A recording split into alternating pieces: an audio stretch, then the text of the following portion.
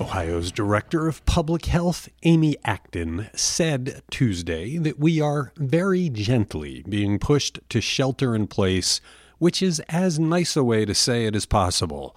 The coronavirus has 67 confirmed patients in Ohio, and it canceled Tuesday's presidential primary election.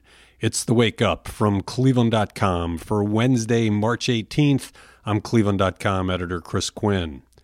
Ohio had 67 diagnosed cases of the coronavirus as of 2 p.m. Tuesday, more than double the number from 2 days earlier.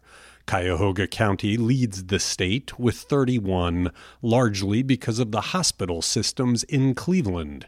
The age range is 14 to 86, with a median age of 48.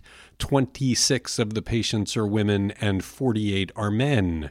At his always informative daily coronavirus briefing on St. Patrick's Day, Governor Mike DeWine's team announced a moratorium on elective surgeries. Public Health Director Amy Acton made a plea to any industry that uses protective masks and gloves to give them to their emergency management agencies to be used by the doctors and nurses who will treat all of the coronavirus patients. Ohio does not have enough medical masks and gloves for the expected surge.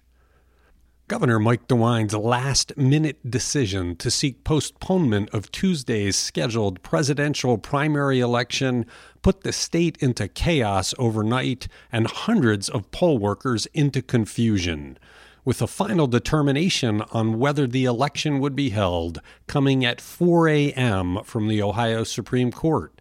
Why DeWine waited until 3 p.m. Monday, 17 hours before polls were to open, to make the effort to postpone Election Day until June 2nd is not clear.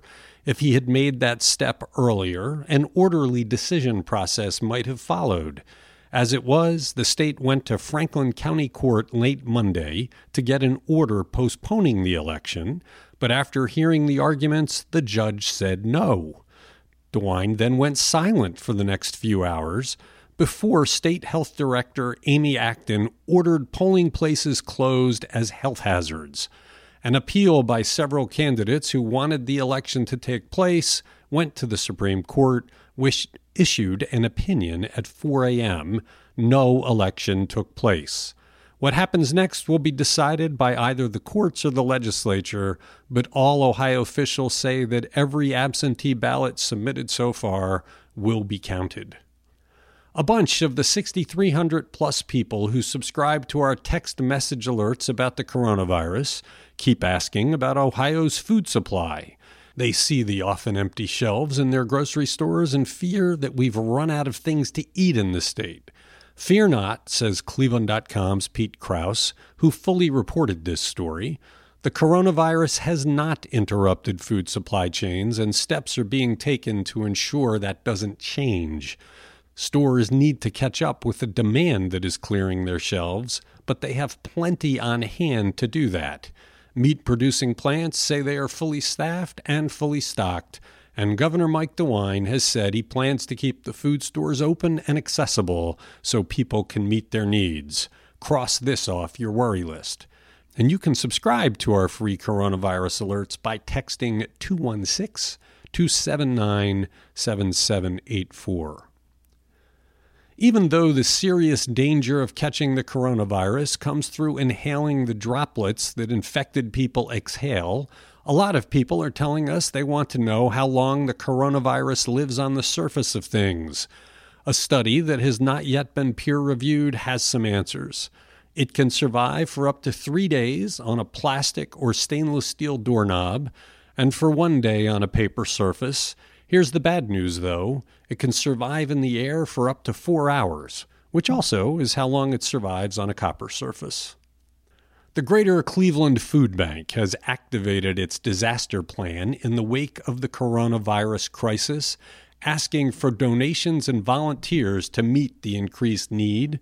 The nonprofit is changing its volunteer and distribution plans to allow for social distancing while meeting an increased demand for food as Clevelanders are out of work or quarantined.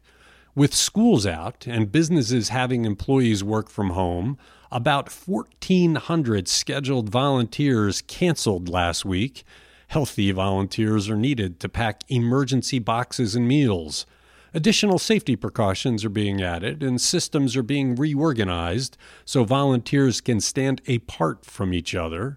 Calls to the hotline have skyrocketed, many from people who need help for the first time, and the food bank needs more money to keep up with the rising need. If you want to volunteer, please register at greaterclevelandfoodbank.org. That's the news, all coronavirus all the time for Wednesday, March 18th. Thank you for listening to The Wake Up from Cleveland.com.